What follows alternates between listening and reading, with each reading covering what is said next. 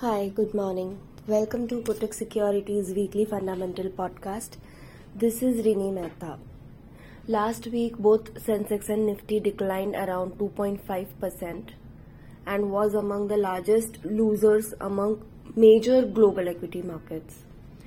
The sell-off was more intense in smaller companies, with the Nifty Midcap Index declining 3% and the BSE Smallcap Index declining 2% versus last week. This was mainly due to elevated global interest rates. Second is concerns around the growth outlook, and an average second quarter earnings season weighed on the sentiments. Now at the same time, if you look at foreign investors' participation in Indian markets, FIIs continue to be net cash sellers to the tune of rupees 25,098 crores so far in October month. FPI flows so far in October were negative for emerging markets. All emerging countries witnessed outflows. Coming to the stock ideas and result updates for the week. First is Axis Bank.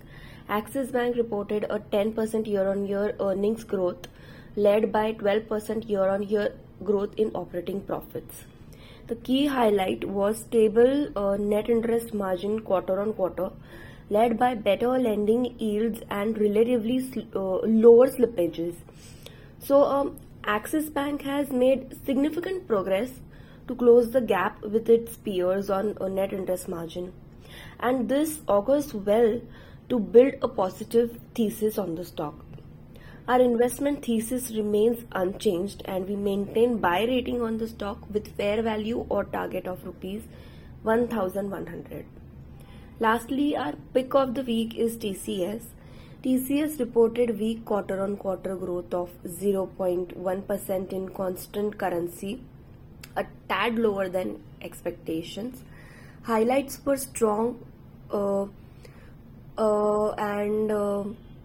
the near-term outlook is weak and disappointing, but does not dent hopes for a better FY2025. The new CEO has not initiated any major change except for a reversion to vertical-based organizational structure. The stock trades at premium valuations, justified, but limits significant upside in the near term. So we broadly maintain earnings per share estimates and cut revenue growth assumption excluding that of BSNL deal, and we maintain add rating, that is you can add the stock to your portfolio at an unchanged fair value or target of rupees 3,760.